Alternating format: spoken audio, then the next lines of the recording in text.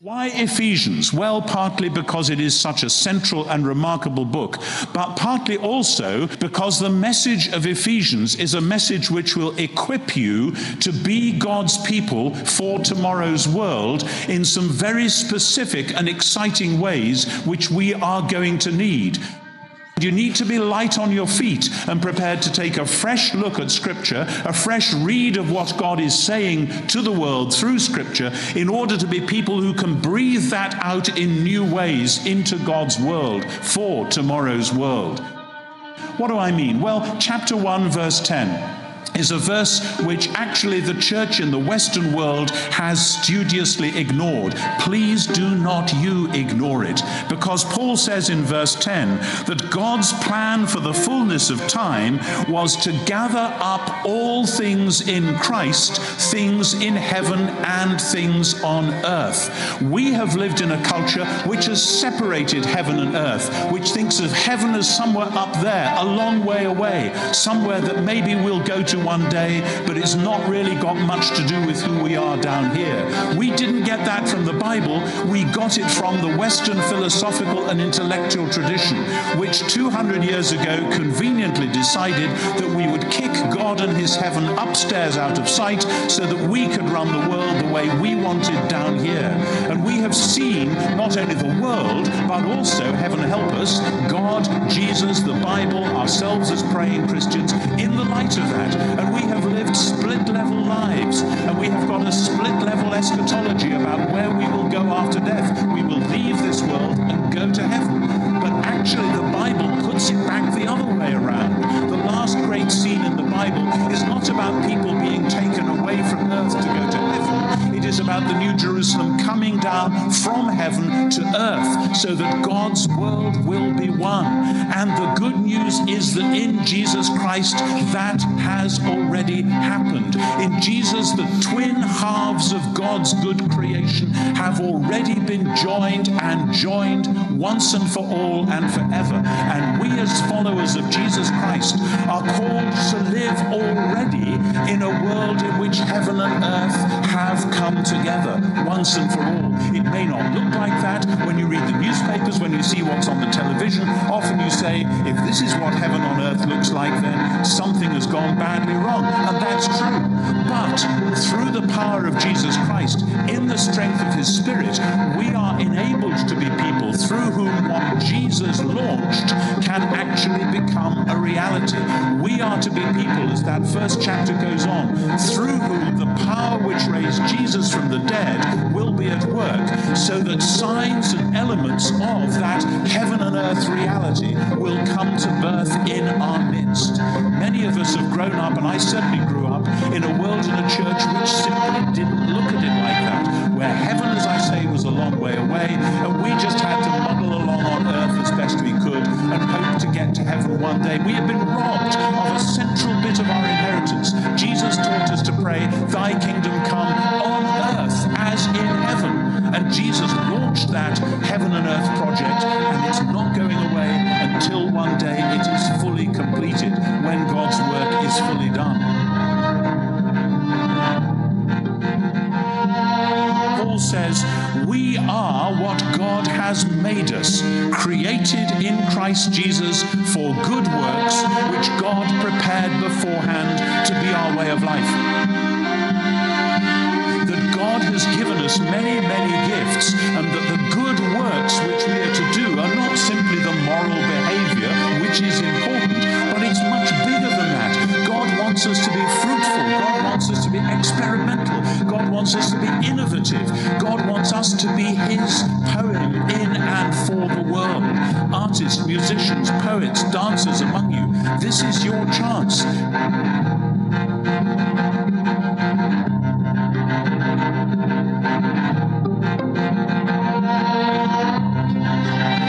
May Almighty God make you faithful to his calling, cheerful in his service, and fruitful for his kingdom.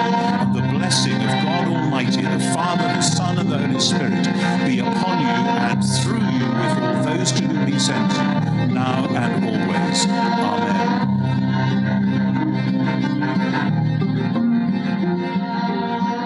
A little intense, you think? it gets the point across. We're in the middle of this series of studying Ephesians. And the point of looking at Ephesians is that God wants to make us faithful to his calling, cheerful in his service, and fruitful in his kingdom. And that was how that thing just ended in the result. And understanding in the day and the hour and the time with which that we live, boy, it just seems like things are just fast-paced and moving and so much quicker and going on and on. You received when you came in today, or you brought back with you, a bookmark. Would you take that out for just a second?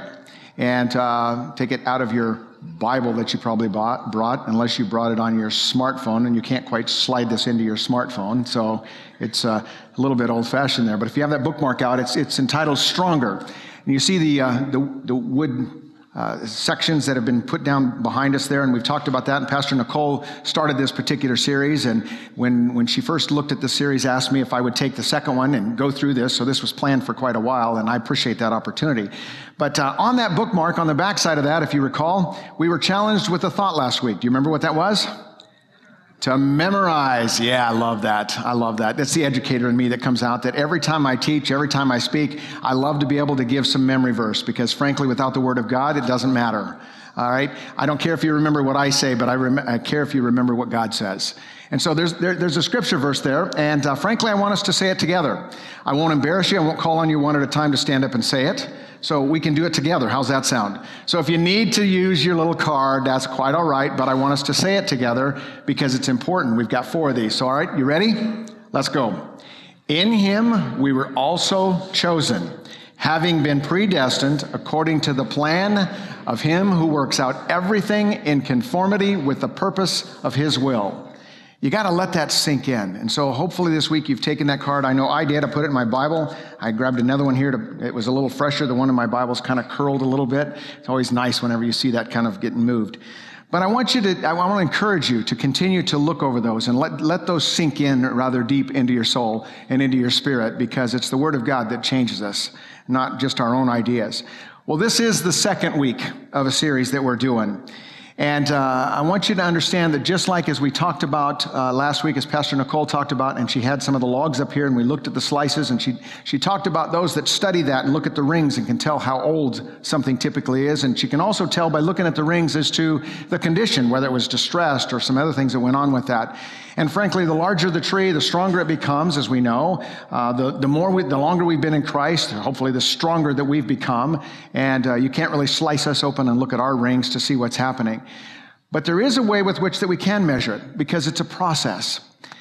These 2 chairs I asked to be put back up again today because she used them last week.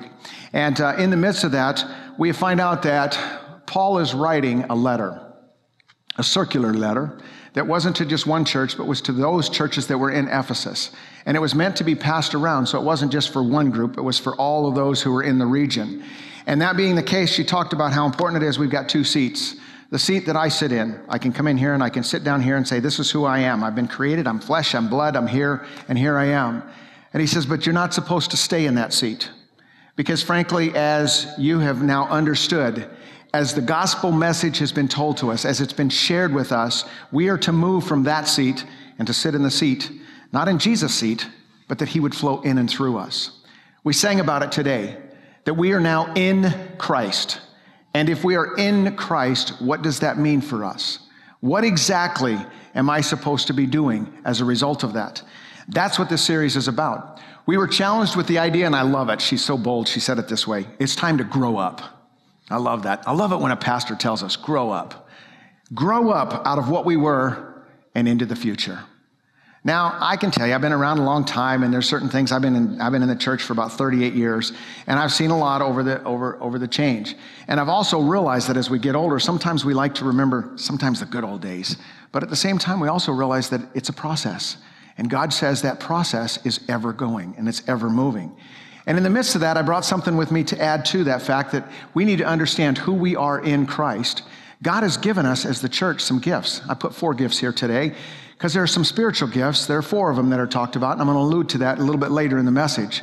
But I want you to understand that it's his spiritual gifts that he's given to us to help us to understand and to bring order to the very fact that he says, sit in the right seat and make sure that you are what I want you to be and that you are growing up and developing into him.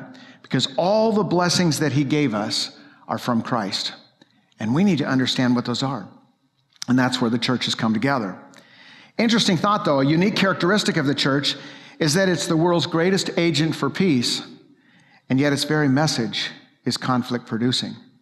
And that's part of what I want to talk about today. Unfortunately, I get the topic healthy conflict. And so I get to tell you how it is that we're going to have a good church fight. No, I'm just kidding. That's not where we're going here, especially after we just elected a pastor, right? No, I will tell you, Jesus himself, the Prince of Peace, in Matthew's Gospel, chapter 10, verse 34, said this, I have not come to bring peace, but a sword.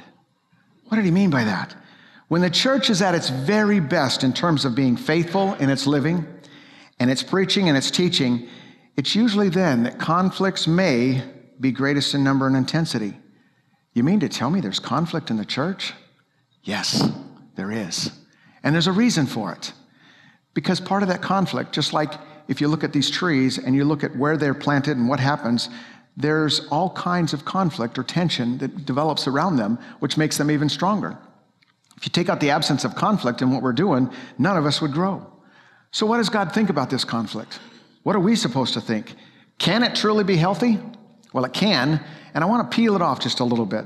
This morning, I want to describe for you conflict. It's described as two or more objects trying to occupy the same space at the same time. It's like two cars trying to get into the same parking place. And you've seen some of those videos sometimes of two people that just literally, I've circled a parking lot and that's my space. Oh, better yet, let's talk about the traffic jam on Peach Street, right? How many times do you get in the far left lane, those of us that are local, we're coming up Peach, right? And we've waited our turn, and you see somebody goes in that middle lane, goes all the way up and slides over real quick. And I know, my wife sometimes will say to me, why is it you gun a little quicker when you see somebody coming up? And I said, I don't know. I just want them to wait their turn. You know what I'm saying? I'm telling you, I don't know that it's right. That's conflict, folks. It's also defined as two persons trying to have their own way regarding a decision, any kind of thing. Conflict or tension then begins to arise when one party's values, goals, or territory seem to carry over into another. It always involves an action, a threat, and then a reaction.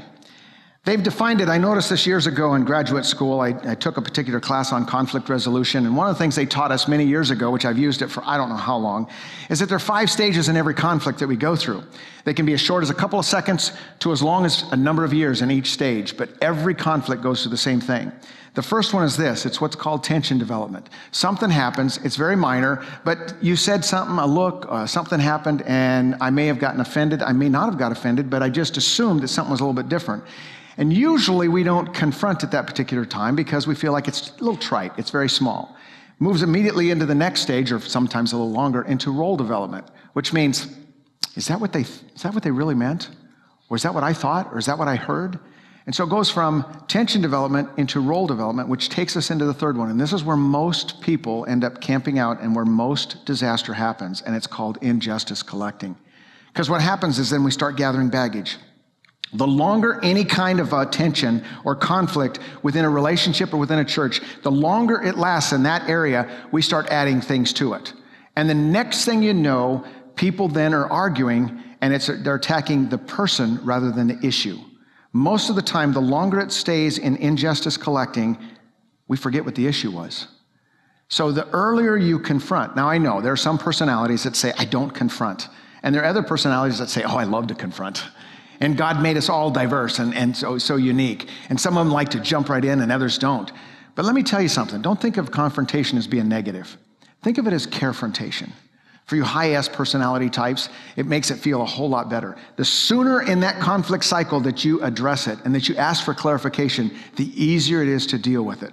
The 4th stage in that is confrontation, and the 5th one is usually an adaptation. You make an adjustment. A lot of times if there's a conflict, if it's risen too long, it goes too far, we've gathered too much baggage, people have had enough, they don't want to confront, so they flee. And so they go somewhere else. Happens in churches all the time that people will say, well, I'm just not going to go there anymore. They don't feed me.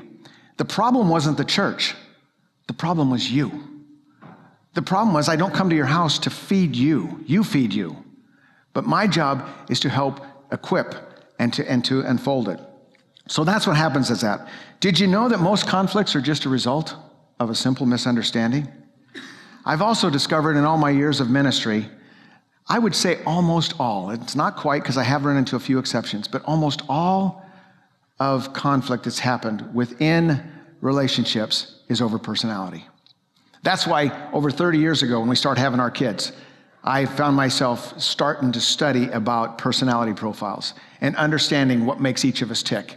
And I discovered actually because of one of my children who will remain nameless, Krista, who actually caused me, and I had a thing with my kids years ago when they were smaller that every time I used their name, I paid them $5 because it wasn't fair to pastors' kids that they always get quoted. But frankly, Krista's not here and she's 33 today, so who cares, right? But I'm going to tell you, she was our strong-willed child, and it was one of those that I just tried to figure out what makes her tick.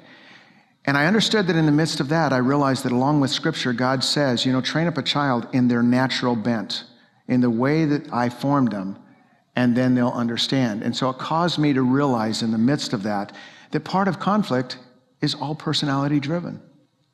So if we stick to the issues, we'll realize I'm not attacking a person. So it creates conflict. It's because, and I want you to know, this is another thing I've discovered recently, that people really don't do things against you. They do things for themselves because of our motivational gifts. We'll talk about that in just a minute. I'll just highlight that and just let me allude to it that I don't have time to go into it as in depth, but we've talked about a lot of the stuff in the foundations class, of which a lot of you have taken. If you haven't, I encourage you to do that. Nice little plug, how's that? But I will tell you, no relationship can exist very long without there being a change or a threat to the expectations.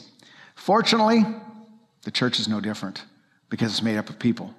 It goes the same way. However, this tension or conflict does not have to be negative. It can be very healthy, and it can make us stronger, and it can make us grow in Him. I see two conflicts within us today, and those I want to address in a generalized sense. We didn't give you notes this particular time because, well, we just didn't give you notes. How's that sound? So you can take your own as far as that if you need to. But I see two conflicts within our bodies, each of us, and one of those being within us, and one of us being within the body as a whole.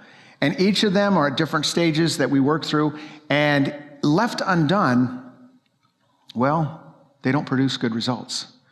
But if we'll follow according to what Ephesians is saying, what Paul is saying, if we follow the prescription that he gives us there, I'll tell you, that healthy conflict, or that conflict itself will turn into a negative, which will cause us to go stronger, which will cause us to do exactly what he wants us for us to do.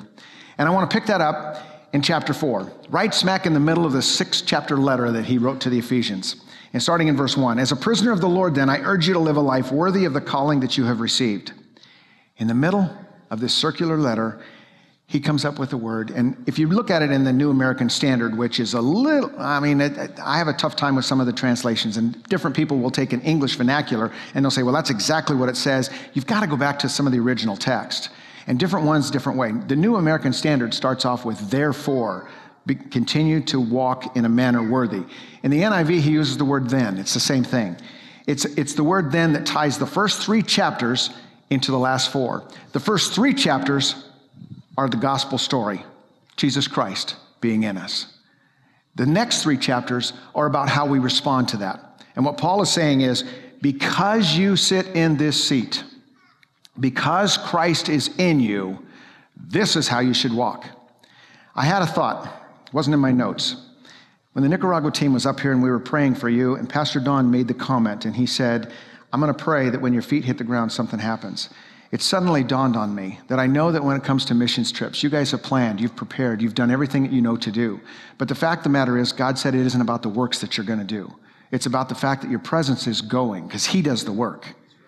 And what I sensed, and really in the midst of this, is saying, if we understand, if we grasp this concept that Christ is in us, and that we make ourselves available, you're going to see as we walk through the process That sometimes the conflict, sometimes the things that we come up against, sometimes the tough things that we run up against are actually his plan to make us stronger so that when we land somewhere and we step in, suddenly it seems like a piece of cake because he's got a plan. You follow what I'm saying? That's where I'm going with this. And I better stick to my notes or I'll never get through this. So in the middle of that, Paul is saying, now then, therefore, this is how I want you to respond. Interesting that he starts off with, I want you to grasp, though, what God has done for you, what God has given to you, and what God has provided for you before you do anything. I want you to live a life that's worthy.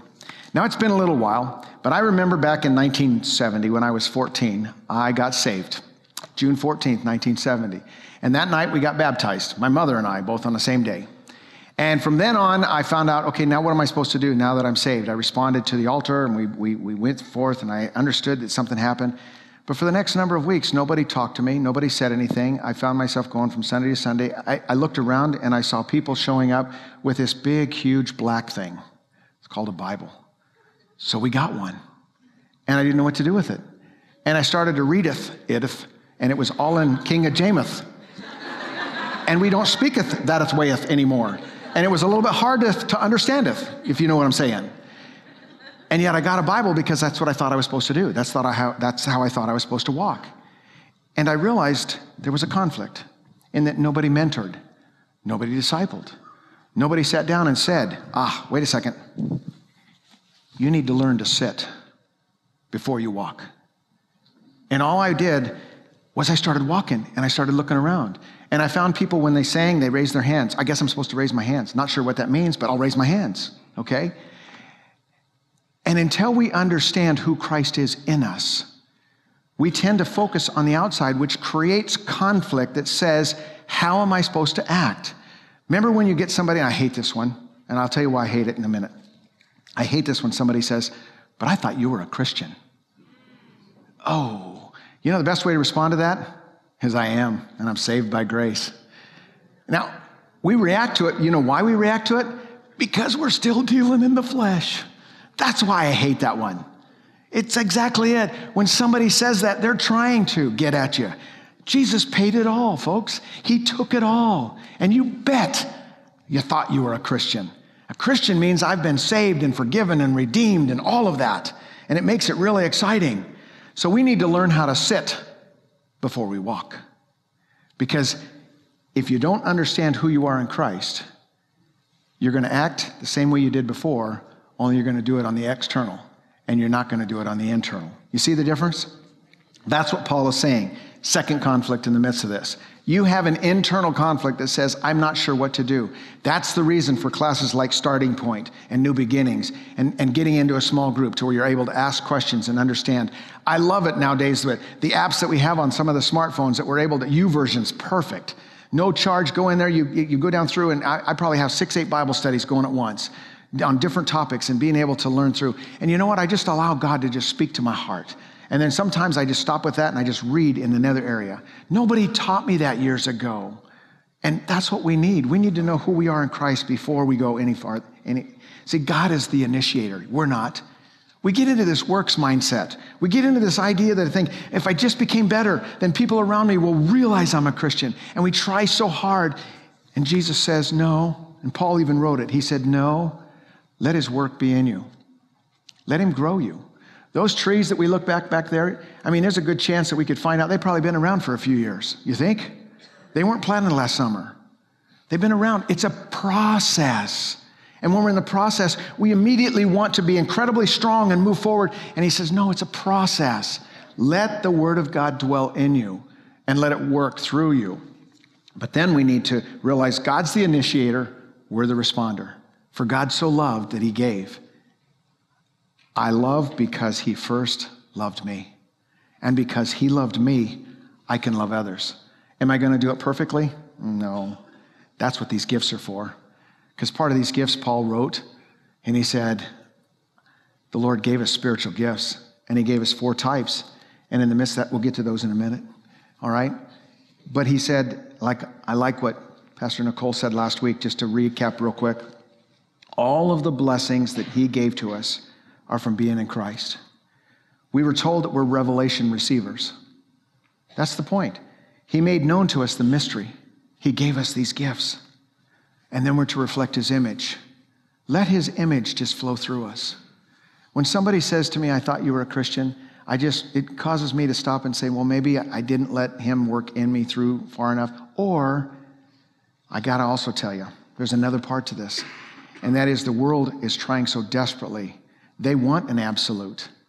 And they tend to want to pull it down, because if they can pull it down, then it's no good than anything else. It's just like anything else.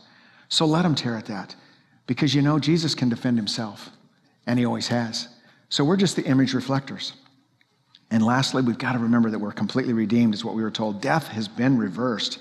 And how do we respond to that? I love it. As a true sanguine like Pastor Nicole is, as the high I, she loves to party. And that is, let's celebrate. And that's the reason we come together. And that's the reason we have demonstrative worship like what we had this morning, which was excellent. It's in response to the very fact that we know who we are in Christ. You see what I'm saying? And he says, and I want you to walk in a manner that is worthy. Walk in that process. And what is that? It isn't us doing it by works. You can't love God more. He loves you completely. As I understand this and I respond to him, it comes out of an absolute gratitude of thankfulness. If I don't understand this, then I tend to get a little puffed up and in my works. And I say things like, do you know how much I've sacrificed for the Lord all these years? God says, I don't care. Do you know how much I sacrificed? Yeah. You know what I'm saying? So that's one of the first things it says. And Paul wrote as well to the Romans, and we had to memorize that as a staff, Romans 8. And we talked about that. The flesh goes this direction, but the spirit goes that. And if you understand that and you read through that book sometimes along with Ephesians, you'll realize that the flesh is constantly, if we're thinking and operating in the flesh, then we'll try to do it ourselves. If we're operating in the spirit, then we realize, I'm grateful, I'm thankful, and I've been redeemed. And because Christ is in me, I'm a work in progress. And so are you. And the conflict that I run into is not my conflict, it's his, because he uses it for some other purpose. Otherwise, here's what happens. We walk into church, and I see it. I love this. I ran into, it was Dave Bemis, who used to pastor a family worship center for a number of years. Every time we'd see him or he'd come in here, we'd do a joint thing. He'd come in and I'd say, hey, Dave, how you doing? He says, oh, I'm a little better than perfect, but I'm getting better. And he would say that almost every time. And what he meant by that is he understood he was perfect because of who Christ is. But every day I'm getting better. Every day I'm getting better. Now here's what happens. We walk in, and I've done this before. I've walked up to somebody and I said, so how you doing today? And they start to tell you. And I'm thinking, oh, did I really want to know? Yes. But you know what I'm saying. I mean, we laugh at that, but yes. I mean, sometimes people will say, well, let me tell you this and this and this. Well, we get the opposite sometimes. Sometimes we say, how you doing? Oh, I'm good. How are you? It's just kind of that quick response. All right? Now, I'm not saying that we need to blurt our guts out to everybody who we walk into in the lobby. But what I am saying is, within the body of Christ, we need to encourage one another. We need to lift up one another. And we need to have those safe places where I can say, you know what, I'm growing and I'm struggling in this area. Can you pray with me? Can you pray for me? Can you work it through? And I love it when that happens, because that's exactly what he's doing. But let's not put on that facade. You know, I mean, we don't have to wear our emotions on our sleeves all the time. But at the same time, if we understand, and this, I keep going back to this, that's why I wanted these chairs here. I want you to understand this. If you haven't got the first 3 chapters deep embedded in your spirit, that's where you start. And that's where you go. We can't make those trees grow. All we can do is create the environment. Those trees know how to grow.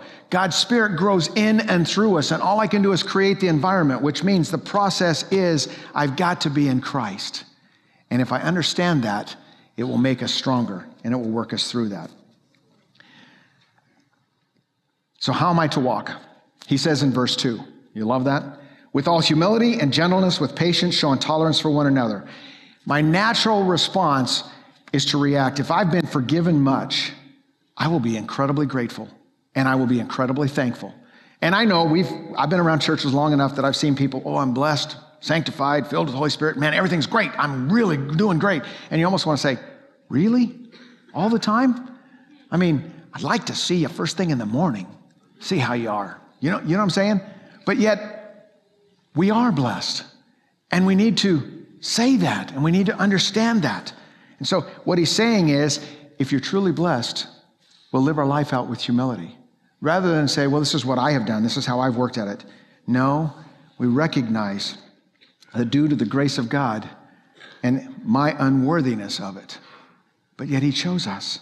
Even Paul said it. Paul, the Apostle Paul, who wrote 14 books in the New Testament. Here's what he said, that God should choose me, less than the least of all the saints, to bestow this abundant glory that I should preach the unsearchable riches of Christ. That man who truly understood what God has done, a person that really understands that, is humbled. And that's what we'll do. We'll walk in humility, and we'll understand that. The idea is clear. We don't walk so that God will love us, but we walk in such a way because of the way God loves us. That's what makes it exciting. It's motivated out of gratitude, not out of desire to earn the merit. The part that gets me on this verse, though, is when he goes to the next one. Showing tolerance for one another. Oh, no. Oh, no. You talk about conflict. Well, what about that person I just can't get along with? What am I supposed to do with that? Joyce Landorf said years ago that everybody has that irregular person. The person that just walks in the room, they don't have to say anything. They just are like fingers on a chalkboard. And it just drives you nuts. You know what I've said? And I have one of those too. And I've just one. No, just kidding. I've understood over time. Think of it this way. Do you know they're a child of God too? And God made them the way they are for a reason. And even though you may rub you the wrong way, there's a couple of thoughts that go with that. First of all, you're going to have to spend eternity in heaven together. Oh, I can handle that. They can be over there and I can be over here. That works. No. I don't think it works that way. But he says, here's this. He knows that there's going to be tension between people simply because God created us all so differently from one another. Because God loves diversity. Oh, I love this. You can't change your circumstances or even the people around you. In fact, you can't even change you. That's the Holy Spirit's job. Your job then, during your change and transition and growing up, is to learn to trust the promiser. You see, our natural tendency is to jump in and try to control the situation. I can handle this. I got this one. It's all on my own. So why did God make us so different then? Why did he do that? Well, we've got different personalities. Have you ever noticed that, I've heard this said before, opposites attract, and then usually about 4 months later, opposites repel? And sometimes when people say, and I love this one, you know, they always say the greatest love story. We just came through Valentine's Day and they talked about that and they had the 10 best romantic movies. And number one on the list was that one in Jerry Maguire where he comes flying in there and says, "You complete me," you know? And you find somebody that doesn't know she doesn't complete you because months down the road you find out you irritate me, you know? And we've learned, and I found out that after 35 years of almost 35 years of marriage, that she's always right, and it works. No, we've learned, you know, it's that give and take and an understanding God has created us all so unique and different. No doubt you've probably heard the proverb from Proverbs chapter 27, verse 17. As iron sharpens iron, so one person sharpens another. Oh, we love that one. We love to celebrate with a high five or a fist pump and say, yeah, I like that one. That's a good one, especially for the manly man. You know, it's all about, you know, let's play some football. Let's do something serious here. But stop and think about that for a minute. Think about that process. For one piece of iron to sharpen another, friction is imperative. Sharpening occurs as one smooth, sharp edge of iron rubs against the separate rough edge of the other. As two edges connect, the rough edge grinds away to reveal a smooth, sharp edge. The differences, not the similarities, supply the friction necessary to produce the sharpening. And then when you're done, you show tolerance. It's a process. It's a process. Sometimes God puts people into your life, and I won't say every time because I'm not God. I can only tell you based on what his word says and praying and understanding. But when God says, I created all these people, and if you look at scripture, Psalm 139 verse 14 says, I praise you for I'm fearfully and wonderfully made. I know that well. Your works are wonderful.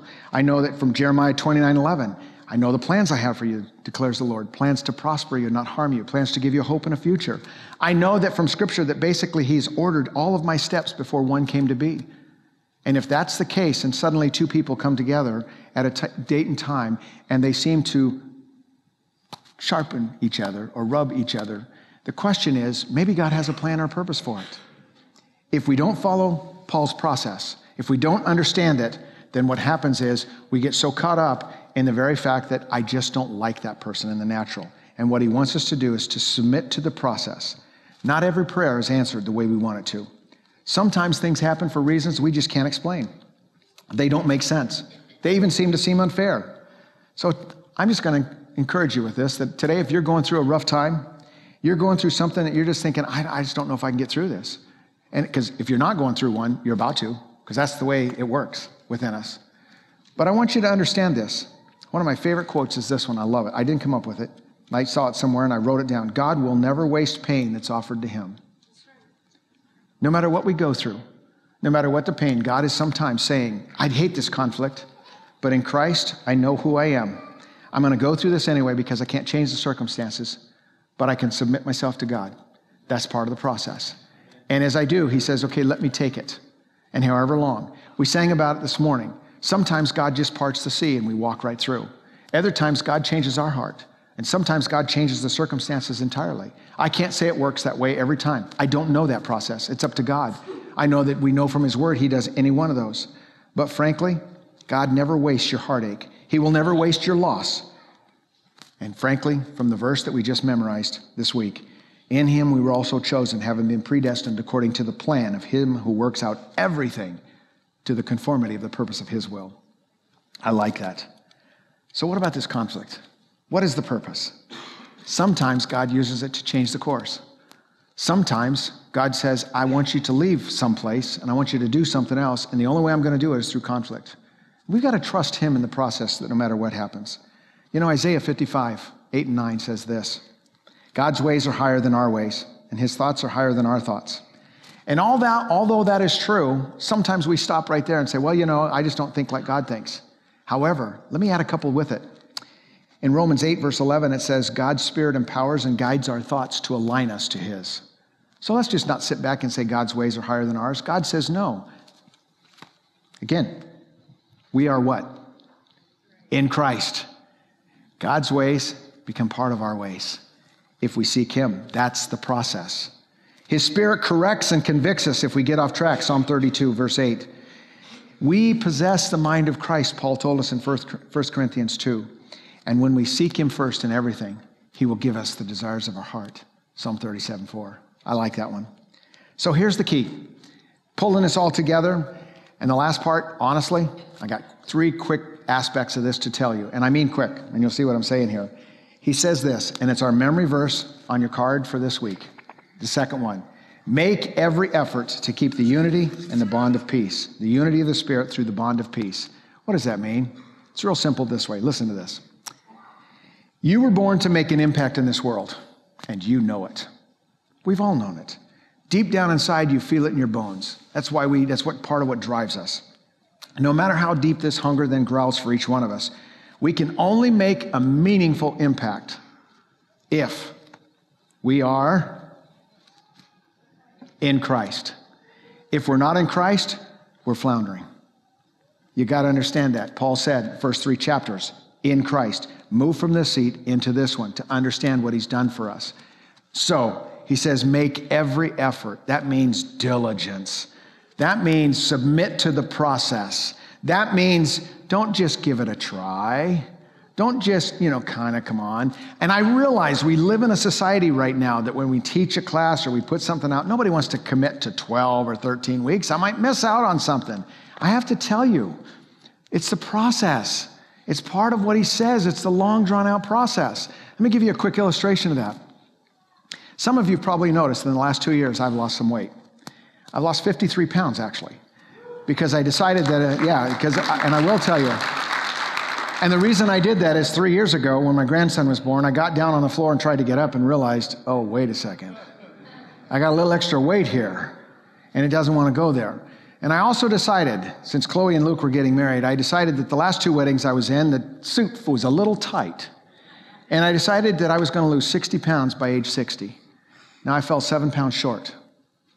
Look at me. Do I look bad? okay? But I'm telling you what, the last 18 that I really want to lose, because I decided I want to go a little farther, but it's a process. And let me tell you something, I've done a lot of research and a lot of study, and it's not just what I eat, it's not just the diet you do, it's a lifestyle change. And I'm going to tell you at the same time, it involves the way I sleep, it involves the way I drink, it involves the vitamins I take, it involves the exercise, it involves everything. It's the same thing in our spiritual walk. He says, make every effort to remind yourself, first of all, if you lose sight, go back to the beginning. And make sure that you understand in the first place, in the first 3 chapters, that we are in Christ. Because when we do that, we will walk with humility and patience and gentleness and understanding and tolerance for other people. You see what I'm saying? So he says, make every effort to keep the unity. What is unity? God never meant for us to do this alone. In fact, God said, I don't want you to create unity. You can't. The Holy Spirit did. The Holy Spirit's the only one that can create the unity. Our job is to keep it. That means if somebody rubs me the wrong way, if somebody within the church is different than I am, then I need to find out what unifying factor we have. What do you think that unifying factor is? Oh yeah, it's right here in this chair. It is in Christ. You follow me?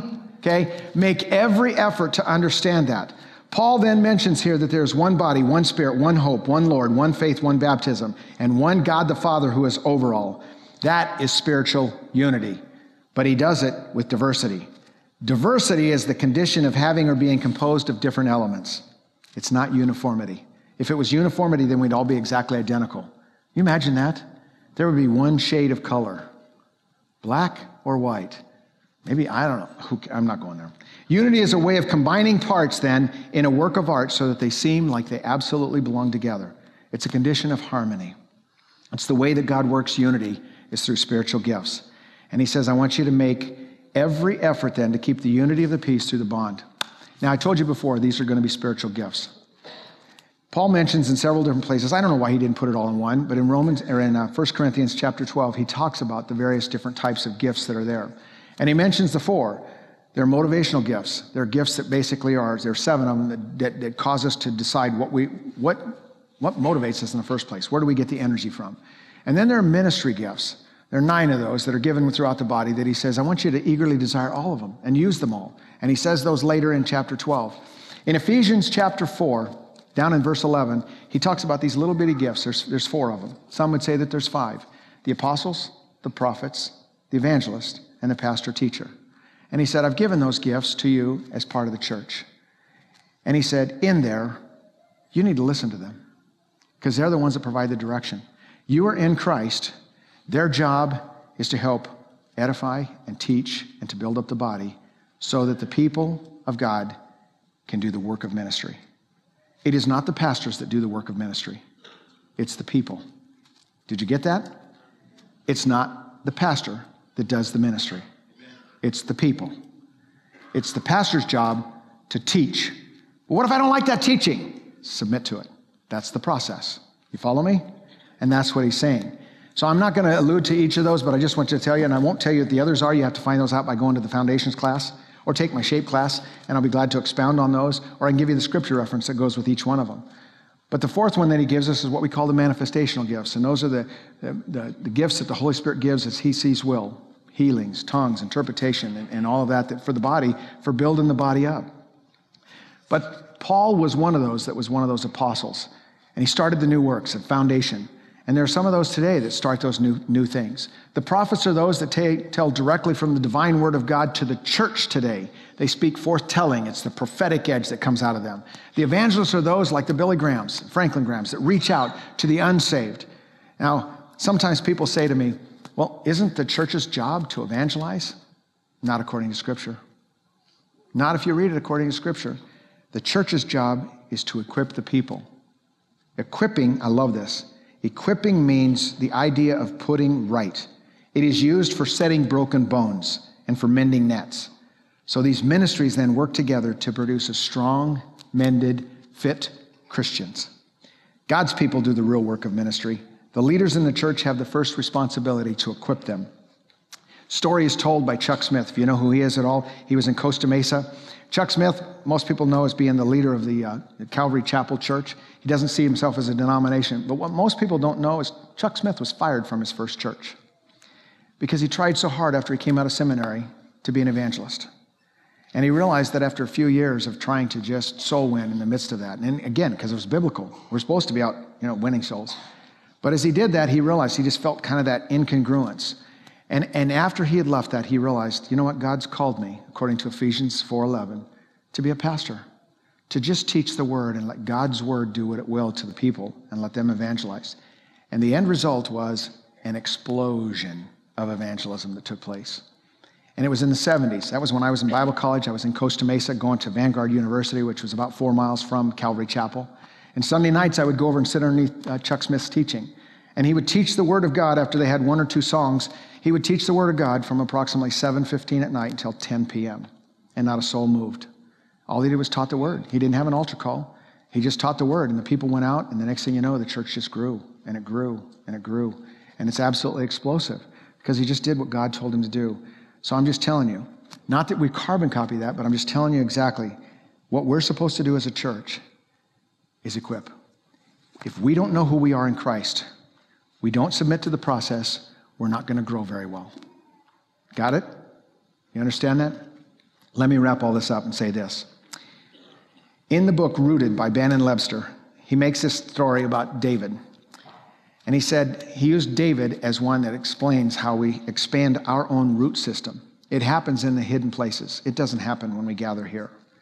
It happened for David in a field of prayerful devotion, in a season of David serving as a young child, in a cave of community where God prepared David for his crown. And we know that later, as what David became as a result of that, God does the same thing with each of us. There is no instant spirituality. It's a process. And that process is that we need to be faithful to the calling that's been placed for us. We need to be cheerful in our service. If you're not cheerful, it's because you're serving in the wrong spot. And I can help you discover what that is. That's part of what the body's for. That's part of what those spiritual gifts are for, is to discover those so that you know where you serve so you can serve cheerfully, because that's what God wants. And then we're called to be faithful. The fruit that comes out as a result is pretty cool. It's pretty amazing. So if we seek him first, if we meditate on his word, if we memorize it, it works. That's the process. You can't change it. So look at your own life. Are you embracing God's process? Sometimes the painstaking and maddening process. When we can release ourselves to God, we will find that we can thrive and be what he has developed in us, rather than to succumb to discouragement. Oh, we all fight times of discouraging. That's okay. It's part of the pain. It's part of the conflict.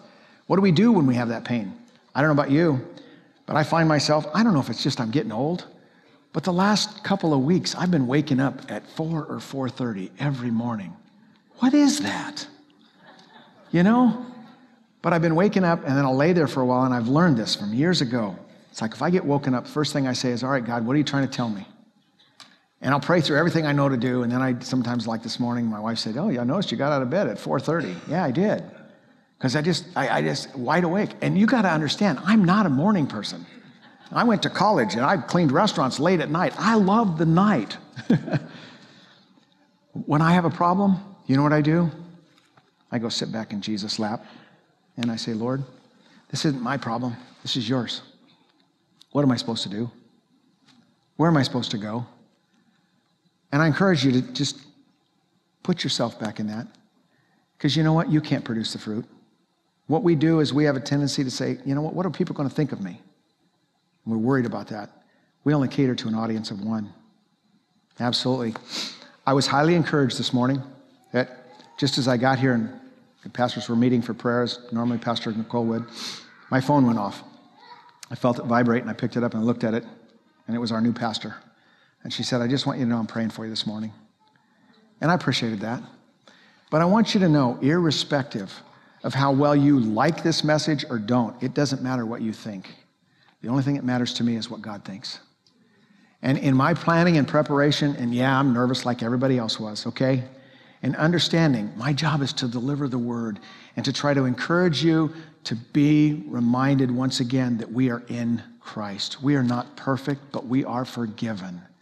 And we are redeemed, and he has a plan, and he is ordering our steps. And when he does, it would work. Would you stand with me? I want to pray a prayer over us this morning, similar to what Paul prayed in two of his prayers in Ephesians. And it goes like this. Heavenly Father, I pray and I ask you right now that you would give us all the spirit of wisdom and revelation so that we may know you better. I pray that the eyes of our hearts may be enlightened in order that we may know the hope to which you've called each of us and understand the riches of our inheritance that you've given to us. I ask now that you would strengthen us, Lord, with the power through your Spirit in each of our inner beings, and so that Christ may dwell in our hearts through faith. And I pray that we may be rooted and established in love to grasp the true depth of the love of Christ and to know this love that surpasses our understanding and knowledge, that we may be filled to the measure of all fullness of God. Heavenly Father, I thank you for your word. And now help us to walk in a manner worthy of the calling that's been placed on each of us. And help us to grow out of what we were and into the future. And I pray this in Jesus' name. Amen.